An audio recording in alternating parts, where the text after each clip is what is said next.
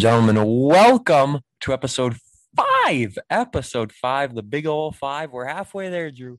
Halfway through the Summer Sports Spectacular. For those of you who are new, this is going to be a big one for us because for the first time ever, we are recording live from Drew's basement. That's right. I'm Jordan Lorenz here with Drew Skyberg. Drew, in person, face to face. This is going to be interesting. Jordan, this is going to be very interesting. I'm looking forward to this. And I just think of in our future, maybe if we ever do a live podcast gig, this is a good start. Oh, I can't wait. We were working on it, guys, and then we got ghosted, as they say. So there will be no live show at blank. We won't say where. We won't disclose the location at this point, but hopefully in the future. Big Apple, hey, Rockwood. I know you guys got a sports show there. I'm calling you out. Let's go. Jordan and Drew, the Sports Crew live, if only, right? But this isn't Jordan and Drew, the Sports Crew, the normal podcast. This is the Summer Sports Spectacular, episode 5. As I said, we're halfway there, and today we got our first taste of college basketball, the 1983-1984 NCAA Division I men's basketball season saw Georgetown and Houston make it to the finals of the March Madness tournament. It is an interesting tournament.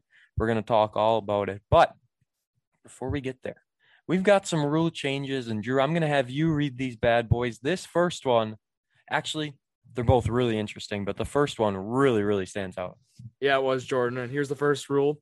If a team was in the bonus situation within the last 2 minutes of the game and all of overtime, common fouls resulted in 2 free throws. This rule is changed back to the 1-and-1 free throw situation after a month due to its unpopularity. And Jordan, what do you think of this rule? I just don't understand. What is the thinking process behind this? So you get fouled with under 2 minutes to go in the most crucial part of the game. This is when someone goes to the line in college, 1-and-1. This is the big situation. Put all the pressure on them. If they make one, good. They get a second. They deserve the second free throw. If they miss and they fold under the pressure, they don't get that second free throw. That's when you got to fight for a rebound. I don't understand why they would have shot 2. Yeah, and I agree, Jordan. And I think in this game, especially the game we watched today, I think we saw a lot of free throws, and I could only imagine if there was the 2 free throw common foul rule implemented in this game. Way too many free throws. We'll get to it soon, but these refs, about as ticky-tacky as you can get. And something else we noticed in this game, there was no shot clock, or at least if there was one, it must have been like a minute long, and they never mentioned it. But I certainly don't think there was a shot clock in this game. However, there was one experimented with. Yes, and here's the second rule, Jordan. Several conferences were granted permission to experiment with a 45-second shot clock for either for the entire game or shut off in the last 4 minutes of the second half. The 3-point shot then went from 19 feet, and coaching boxes were implemented to limit coaches to their bench areas. So that's like, the coaching box thing I don't really get because like coaches are going to be wherever they want anyways. And like, that's whatever. 3-point line. Woo. We got a lot to talk about when it comes to 3-pointers in the game, but this shot clock, I want to reread part of that either for the entire game or shut off in the last 4 minutes of the second half. Why would it be shut off for the last 4 minutes? That's like with the bonus situation. That's when you want the 1-and-1 situation to put the pressure on. You're telling me a team's going to hold the ball the final 4 minutes? Yeah, I don't understand the idea behind that. The NCAA made horrible decisions in the 83-84 season, and I'm glad they were implemented and they were experimenting them because this would have been – I'm glad the shot clock was – they're working towards it, but a 45-second shot clock, really? I mean, it's better than nothing at this point, but still, that is oof. I don't know how many conferences used it and what did and what didn't. I don't know, but – and speaking of rules, I mean, 53-team tournament. We'll talk all about it in a minute. The most wild March Madness of all time, I would have to say. We're going to get to it. But first, coming into the season, who was the top team? Who was it, Drew? Of course, North Carolina Tar Heels, Jordan. Michael Jordan, unstoppable. I can't wait to read all the awards this dude got. He literally got every award. Like, there's no mistake about it. He's got every single one of them. The number 2 team was Kentucky. So you want to talk about teams that are always in the top, always doing well. Besides this past year in college basketball, Kentucky has been always up there. North Carolina 1, Kentucky 2, and then number 3 is Houston, and number 4 is Georgetown. So this Houston team was in 3 Final Fours in the past 4 years, I believe, something like that. They were in back-to-back finals. It was a very, very good Houston team, and they ended up making it back into the finals once again, thankfully, or not thankfully, thanks to the leading rebounder per game in the whole Division One. Who was it, Drew? Hakeem Olajuwon from Houston. And we have a great story about Hakeem Olajuwon. We're going to talk about right away here.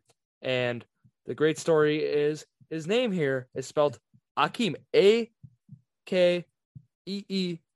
not Hakeem. Not Hakeem, it's Akeem. And the reason being is we had to do some research because we were watching the game and we're like, what's going on here? Are they forgetting the H? Are they misspelling it?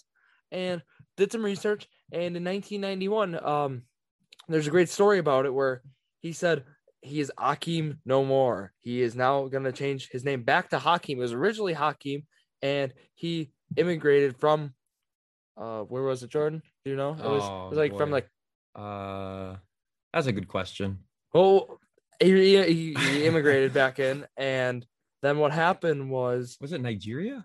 I think it was somewhere from there, somewhere around there. And they changed his name in the United States. They changed it from Hakeem to Akeem, and he never really changed his name. They changed it for him. So then in America, it was Nigeria, by the way, is what we've confirmed. And then when that happened, he just when he went back to his home country of Nigeria, his mom asked him always, why did you change your name? Yeah, and his mom was like, And when mama tells you something, you gotta change it. You better listen. So he said he is Hakeem no more. He is now Hakeem, which is his original name. I mean, it is a wild story. Like, we never knew for sure. And I also wanted to point out on the back of his jersey, it said Hakeem. It didn't say his last name. It didn't say Olajuwon. It said Hakeem, Akeem. And thanks in part, he got this team to the finals, no doubt about it. 67.5% shooting on the year. Absolutely remarkable. Leader in points per game was Joe Jakubik from Akron University. He averaged over 30 a game, 30.1 points per game. So that's basically everything for these two teams, or for the division, I could say, Division One stats wise. Going now to the tournament itself. I went on the Wikipedia page right away. First sentence: the 1984 NCAA Division I men's basketball tournament involved 53 schools. And I was like, Drew, 53? Like, this doesn't even add up. Doesn't make any sense. We know it's 64 or 68 nowadays, I should say, with the play-in games and stuff. But 53, like, what in the world is going on here? But we figured it out. We moved down and we figured out that there was 5 different play-in games: Northeastern and Long Island, Richmond and Ryder, Morehead State and North Carolina AT&T, Alcorn State and Houston Baptist, Princeton and San Diego all fought to get into this tournament. 4 of those games determined the 12 seed and 1 determined an 11 seed, which is wild to me. Like, why? It makes no sense. Why are there 5 play-in games in the first place? But then from here, there were 4 regionals. We had the East Regional, which was led by number 1 North Carolina, the Midwest, led by number 1 DePaul, Mid-East, led by number 1 Kentucky, and the West, led by number 1 Georgetown. Interesting to note, Houston was not a 1 seed. They were the 2 seed in the Midwest Regional, so we'll talk about that in a minute. But each of these was 8 teams. And Drew, can you explain how many teams got a bye? Because it was absolutely ridiculous. 1 seed, 2 seed, 3 seed, 4 seed, they all get a bye. That is ridiculous, Jordan. And this seed tournament was so unique in itself. I was looking at the tournaments and how they were structured every year. And this tournament is the only March Madness tournament ever to be structured the way it was, with the 5 play-in games. And was it the 12 first round buys that they were given? 16, 4 times 4. Oh, 16? You said the 1 through 4 got buys? Yeah, 1 through 4. 1 through 4 got 1 buys? through 4 and 4 regionals. Oh my goodness. Yeah, there's 16 buys then. That's ridiculous. And this was the only one to ever have such ramifications in it. So that's kind of crazy to me. Yeah, but thankfully, right? I mean, who would want to see this? Like, the 1 seed, 2 seed, 3 seed, 4 seed all get buys in each of the regionals. unbelievable stuff. So North Carolina, led by Michael Jordan, they lost in the Sweet 16 to Indiana, 72-68, and Indiana then lost to number 7 Virginia in the Elite Eight. So absolutely wild stuff there. I'm trying to look for some big upsets. I mean, 12 Richmond beat number 5 Auburn, and obviously Richmond had to play their way to get in. Louisiana Tech, the 10 seed, beat the 7 seed Fresno State. It was number 2 Houston getting out of this regional. Houston on their way to the finals.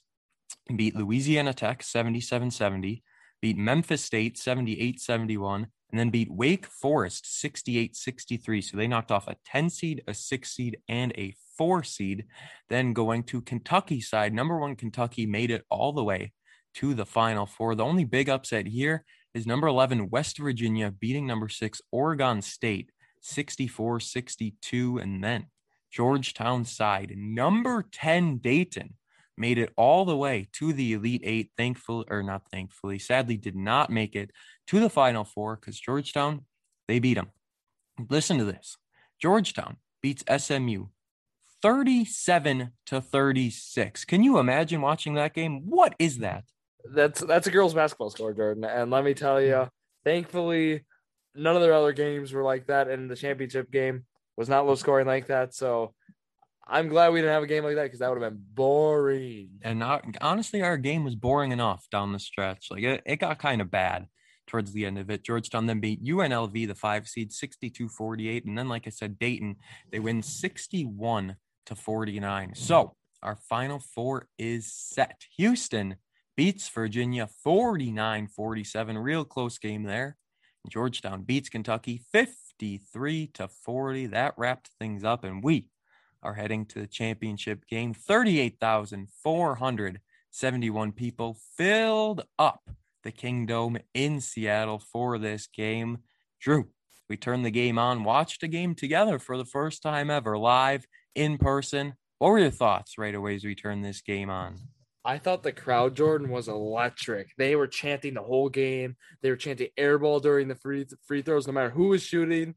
And I just thought the atmosphere was phenomenal. We'll talk about the play-by-play guys. But, Jordan, what did you think of them? Let's get out of the way. Well, yeah, let's talk about them first as I open up my notes to figure out exactly who they were. But they were not good. Gary Bender and Billy Packer. So Billy Packer, the color guy, I thought he sounded a lot like the guy who did NBA, but we looked up. He didn't. He's not the same guy. Gary Bender, I still have the tab open. This guy was all over the place, and we have to give him a shout out. He started his career in Wisconsin. 1969 to 1975 was the sports director at WKOW-TV in Madison. Then he did Packer radio play-by-play for 5 years, did 1 year of the Brewers play-by-play on TV. So, I mean, this dude was a sports director, radio play-by-play, TV play-by-play, and then did NFL on CBS. I don't know how he got that transition, but good for him to be able to do that. Color commentary, Billy Packer. Not good. No. Just not good. He was horrible, Jordan. Sometimes we talked about during the game. He would just talk to talk. It wasn't even insightful. It was just like he was like, "Oh, I think he traveled," and then they go back to the replay. Oh, actually, look, he's using his pivot foot. Cleared like, fundamentals. no way. And it was just, not a good color commentary outing for Mr. Packer. No, it really wasn't at all. But it was a good outing for Michael Young to start this game. He was 3 of 3 with 6 points as his team led 8-2. Houston was up early to start this game. They were 5 of 5 shooting to begin the game, and then things went a little downhill. 3 straight turnovers started costing them a bit, and 2 goaltends. And Drew, I think around this point, 14-14 game, after the goaltends, after some of the fouls, we realized these refs, they're not letting anything slide in this game. We knew we were in for a long game, and spoiler, the game doesn't end the game does not go to overtime, but it felt like it was in a couple overtime game based on how many fouls were called, all these ticky-tacky offensive fouls. Even there were some that were interesting. A technical foul that even occurred. Oh, yeah, we'll get to that in a bit. But there was just terrible calls and not a good thing for the officials. And Jordan, in episode 4, we mentioned that the officials were chosen by merit. Let me tell you, these officials were not chosen by merit. They volunteered or something. This was tough. Yeah, I don't know what was going on. Like, you're in the championship game, right? Final game, these two teams let them duke it out. They didn't let anything slide. I mean, we'll talk about the technical in a bit. Maybe the craziest call I've ever seen in my entire life, and not in a good way. I mean, I was at the Bucks game one. We talked about it. Bucks and Hawks, the foul on Pat Connaughton. This technical foul, 100 times worse. Like, it's not even close how bad this call was. But moving forward in the game, Georgetown has their first lead of the game. It's 18-16, but we noticed this Georgetown team does everything around their big men. They can't shoot the ball to save their lives. No, they couldn't, Jordan. And one thing we know, because the 3-point arc is very new to college in 1984, and neither of the teams wanted to use it. Georgetown was focusing with their bigs. They take some middies, and they would miss those middies, but they got bailed out by Patrick Ewing and Graham, and they would just get some easy boards. They were feasting. Yeah, they were. And the 3-pointers, let's talk about that for a second. So you obviously told me how it was pretty new at the time. And there was one point in the second half. This dude, I don't remember who it was wide open to take a 3-pointer. He dribbles in 2 dribbles and takes a jumper, which he did make. And it's just, I don't understand. Like, what is the they were scared to shoot threes. That's really all it was. No one wanted to shoot a 3-pointer. It's like Coach said, you're getting benched if you shoot a 3. Like, I think he like feared it into them because they were just, no one shot threes. I don't think we saw a single 3-pointer all game long. And It's not even a stat on here. you're right. It just says field goals attempted, field goal percentage. Nowhere does it say 3-pointers. Let's check Georgetown just to be sure. Nope, no 3-pointers. And we've got free throws, field goals. That's it. There's no 3-pointers on here, which is crazy. We know how much the game has changed, but like Drew said, they really ran Georgetown around their big man. I mean, Patrick Ewing for sure did some really good things, but foul trouble early because I mentioned these refs are calling everything that's in my notes in all caps. Georgetown takes a 32-22 lead, 5.5 minutes to go in this game, and we see a Houston 1-3-1. They start to change up their defense, and it worked. It really did, and it kind of caught Georgetown off guard. I mean, they were turnovers left and right, and Houston started to get some momentum, and then what would happen is Georgetown would just kind of just go back, and they'd kind of go on their own run, and it just kind of went back and forth. Not really lead changes or ties or anything. It was just Georgetown always in cruise control. It felt like, and they were always staying in the lead. That's a good way to put it. Georgetown, once they took that 10-point lead, they weren't looking back, and they did everything in their power to keep the lead, except one call, I should say, that went against them. It was not even close. This call, 5 seconds against Georgetown. What was this? I thought it was a travel. The far ref was signaling for a travel. And the close ref, we rewound it to watch again. He held up his hand and he said 5 seconds, 5 seconds. He was dribbling. He moved in. The defenders went around him. And then he just stopped for a second. He was going to do something. And they called 5 seconds. And we rewound it, like I said. And once he got the ball, I counted. I was only at 4. I don't know where the 5 came from. I don't know what the ref was calling. The announcers, the play-by-play, color commentary guys, they were confused too, and I don't blame them. Nobody in the arena even knew what was going on. But I'm assuming the ref, like you said, he must have gave a great explanation to the coach, because as a coach, I would have been livid. I had no idea what was going on. Yeah, they mentioned that too. They said that the coach for Georgetown, he got talked to. They went to a break after this, and he understood and he let it go. Color commentary guy, he got hot. I mean, he had a few things in this game where he was ranting. He was not happy. And this was one of them. The 5-second call made no sense at all. So Hakeem, whatever you want to call him, he has 3 fouls late here in the first half. Not a good look for him, as he's got to play. I mean, they got to be safe with him, right? That's one of your biggest players. You need him down the stretch. And like we said, a lot of fouls, so a lot of free throws. And I don't know why it took this long to realize, but after his 3rd foul, we realized they had 4 guys on the free throw line shooting. So the free throw guy was there shooting the ball, obviously. And then there was everyone, if you've ever seen a game of basketball, you know how it's lined up. I mean, they've got the free throw shooter, and then they've got 3 and 3 on each side. One defender is going to box out the one guy who's going to go for the offensive rebound. Same thing on the other side. And then you've got 2 guys to box out the shooter if you want, or one can just try and go in and get a board, or you could double team someone if you need to double them up. I mean, there's plenty of options. But in this, they had players under the block. They had 4 players for each team. So there was only one guy sitting at the top, back at the half court line. This looked ridiculous. It didn't even look right. Yeah, it didn't look like anything we're used to seeing. And there's a few things in this game that, like, it's something you wouldn't see from 37 years later, Jordan. This was some old time stuff. It really was. And like, it just looks so weird. I mean, we're used to 3-pointers being thrown. We're used to people getting away with travels. We're used to 3 seconds not being a call. We're used to all these things. And for them to go so far backwards in this game, absolutely crazy. First half, only half an hour. So first half kind of flew by. High scoring too. Georgetown leads 40-30.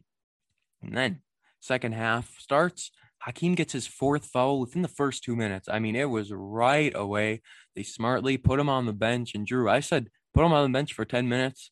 And they kind of did, because that's what they had to do. Yeah, they had to. And that's really when Georgetown took advantage. Guys like Michael Graham and Reggie Williams really were able to get their way in the paint.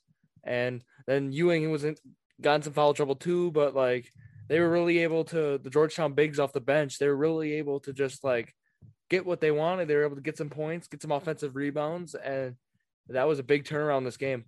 Alvin Franklin really stepped up for this Houston team, something we have to say. He finished the night with 21 points. We'll give all the scores at the end here, but after the 4th foul, a few minutes passed by. Here it is, the technical foul. The technical foul called in this game makes absolutely zero sense. I'm going to set the stage and try and explain it the best I can. So, player for Georgetown goes up, misses a shot. They try and get the offensive rebound, the big man, and he's just going to put it back down. He's going to slam it in, and he grabs the ball, puts it down, barely touches the rim. And I mean, barely touches the rim as this ball goes in. And all of a sudden, well, I should also say there was a foul called on the shot that went in. It was an and one. So Georgetown ends up getting a free throw. However, a technical foul was called against Georgetown for quote unquote hanging on the rim, I guess, pulling the rim down. So then Houston gets 2 free throws. This is something you have to see to believe, because I don't understand for the life of me what the refs were looking at. And we saw a bunch of replays from the same angle over and over. Dude didn't even touch the rim. Yeah, it was a really bad call. Color commentary guy, like you mentioned, he was ripping at the refs for this one, and the crowd was booing, and it was just something you don't call in a championship game. You don't call that, and it wasn't even something you call in a regular season game.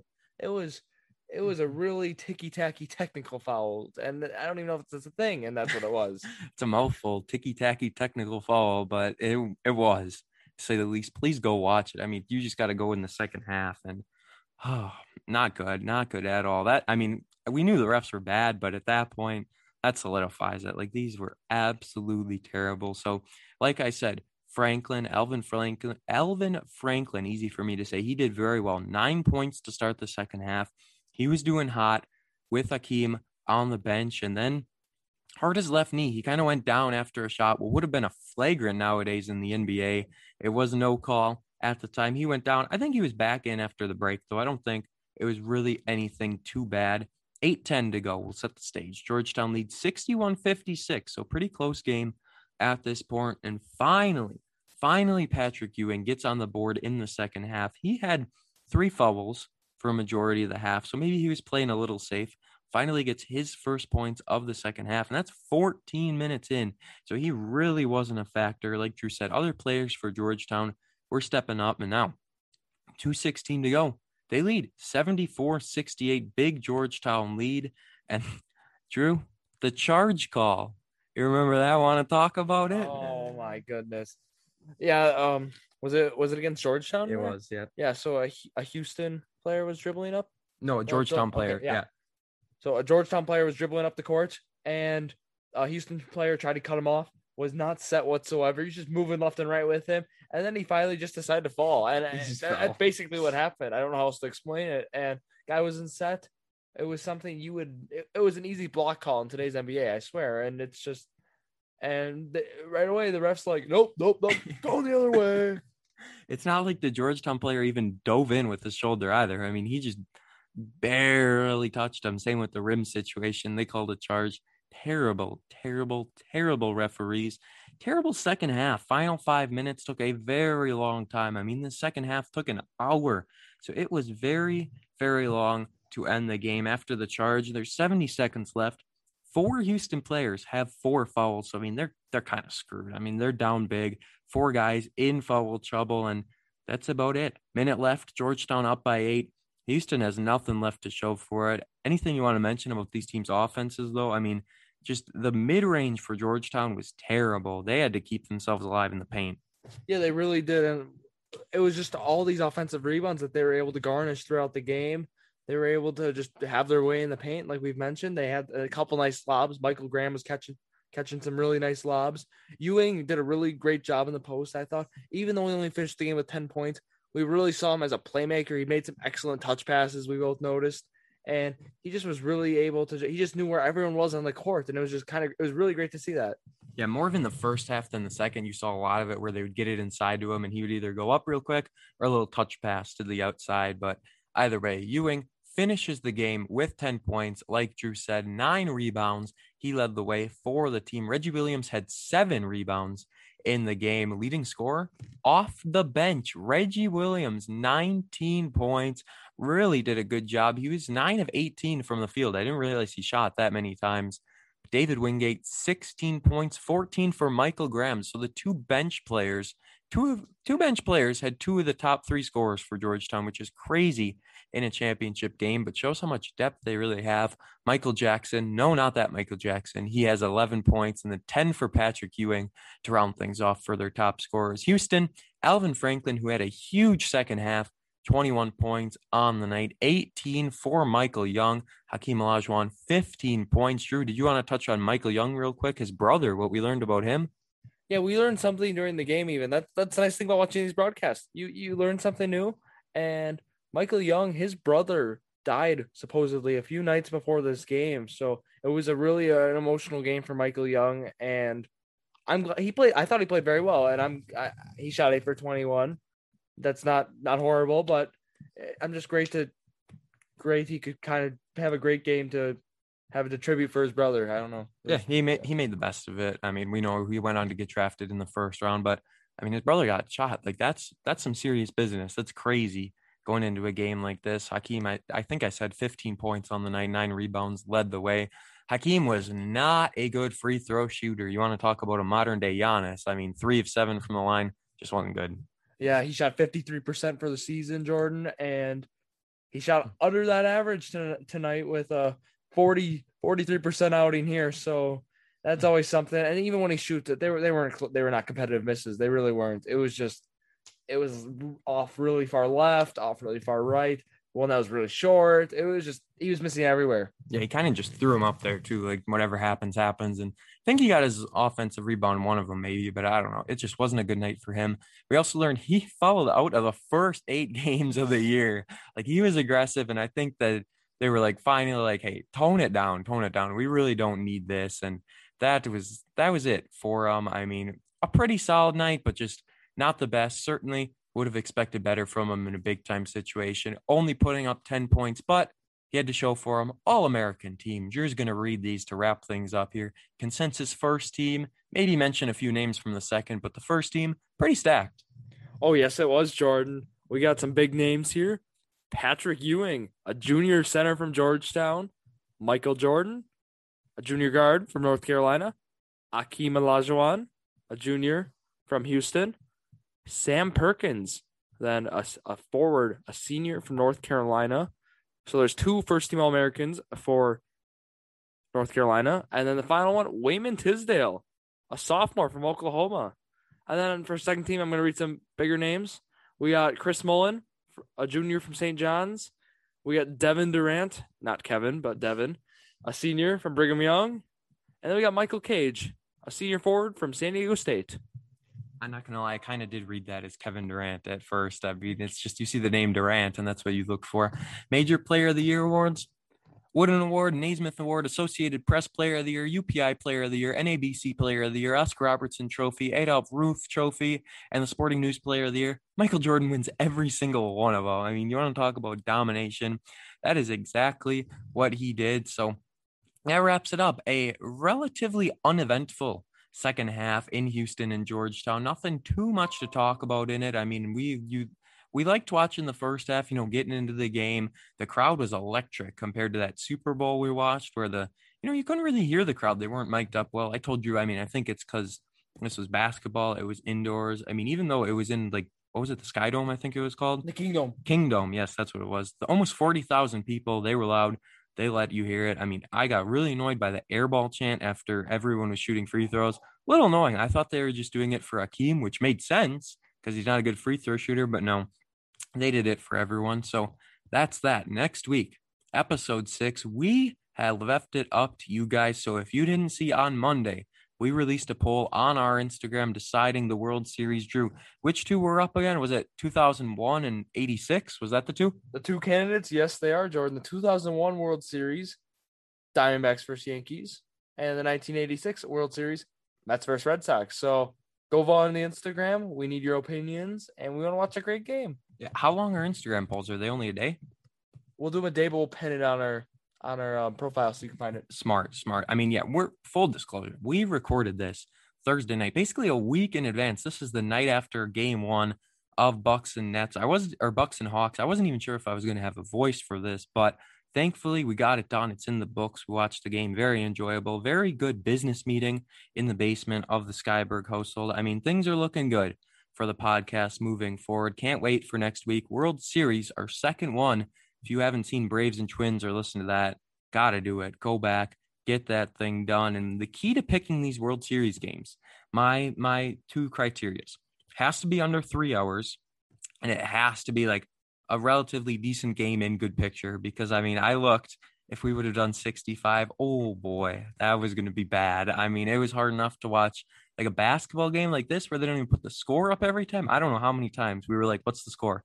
What's the score? Like we were just confused. Yeah, and even there's no shot clock here, but like even when there's like a shot clock, we want to kind of see the clock, and it's sometimes even frustrating. Like we want to know the score, and we want to know the time. We want to know a lot of things, and when the broadcast doesn't give it to us, I mean, it's kind of annoying. And that was another thing with the announcers too. They didn't really help us either. I mean, I think they said the score a few times before like a break, and that was it. I mean, it's just very not good announcers in this game. But I can't really say too many bad things about them because I'm not at that level yet. And once I'm there, I feel like then I can critique them. Then it's a little more fair. But that wraps it up. Our 84 championship March Madness tournament. Georgetown beats Houston to win the tournament. Drew, where can the people find you? They can find me on Instagram, Drew Skyberg, DREWSKYBERG. If you haven't noticed, I don't plug all of our stuff until the end of the Summer Sports Spectacular. I feel like that's more of, a weekly podcast thing to get it all out of the way at first. This, we get right into it, talk all about the things. So we're on YouTube, Jordan and Drew, the sports crew on there. Follow us on Apple Podcasts. Leave those 5-star reviews. Instagram, Jordan Drew _sports crew. Keeping us over 50 followers. Thank you all very, very much. If you bought a t-shirt, we shouted you out on episode 16 this week. We said the name of every single person who bought a shirt. Can't thank you all enough for your support. I'm on Twitter, Jordan_PXP. I'm back over 40 followers. I'm at 41 now. So we got money back up there. Very, very thankful for that. And thank you all for listening to Jordan and Drew, the sports crew, the Summer Sports Spectacular, the perfect podcast for you.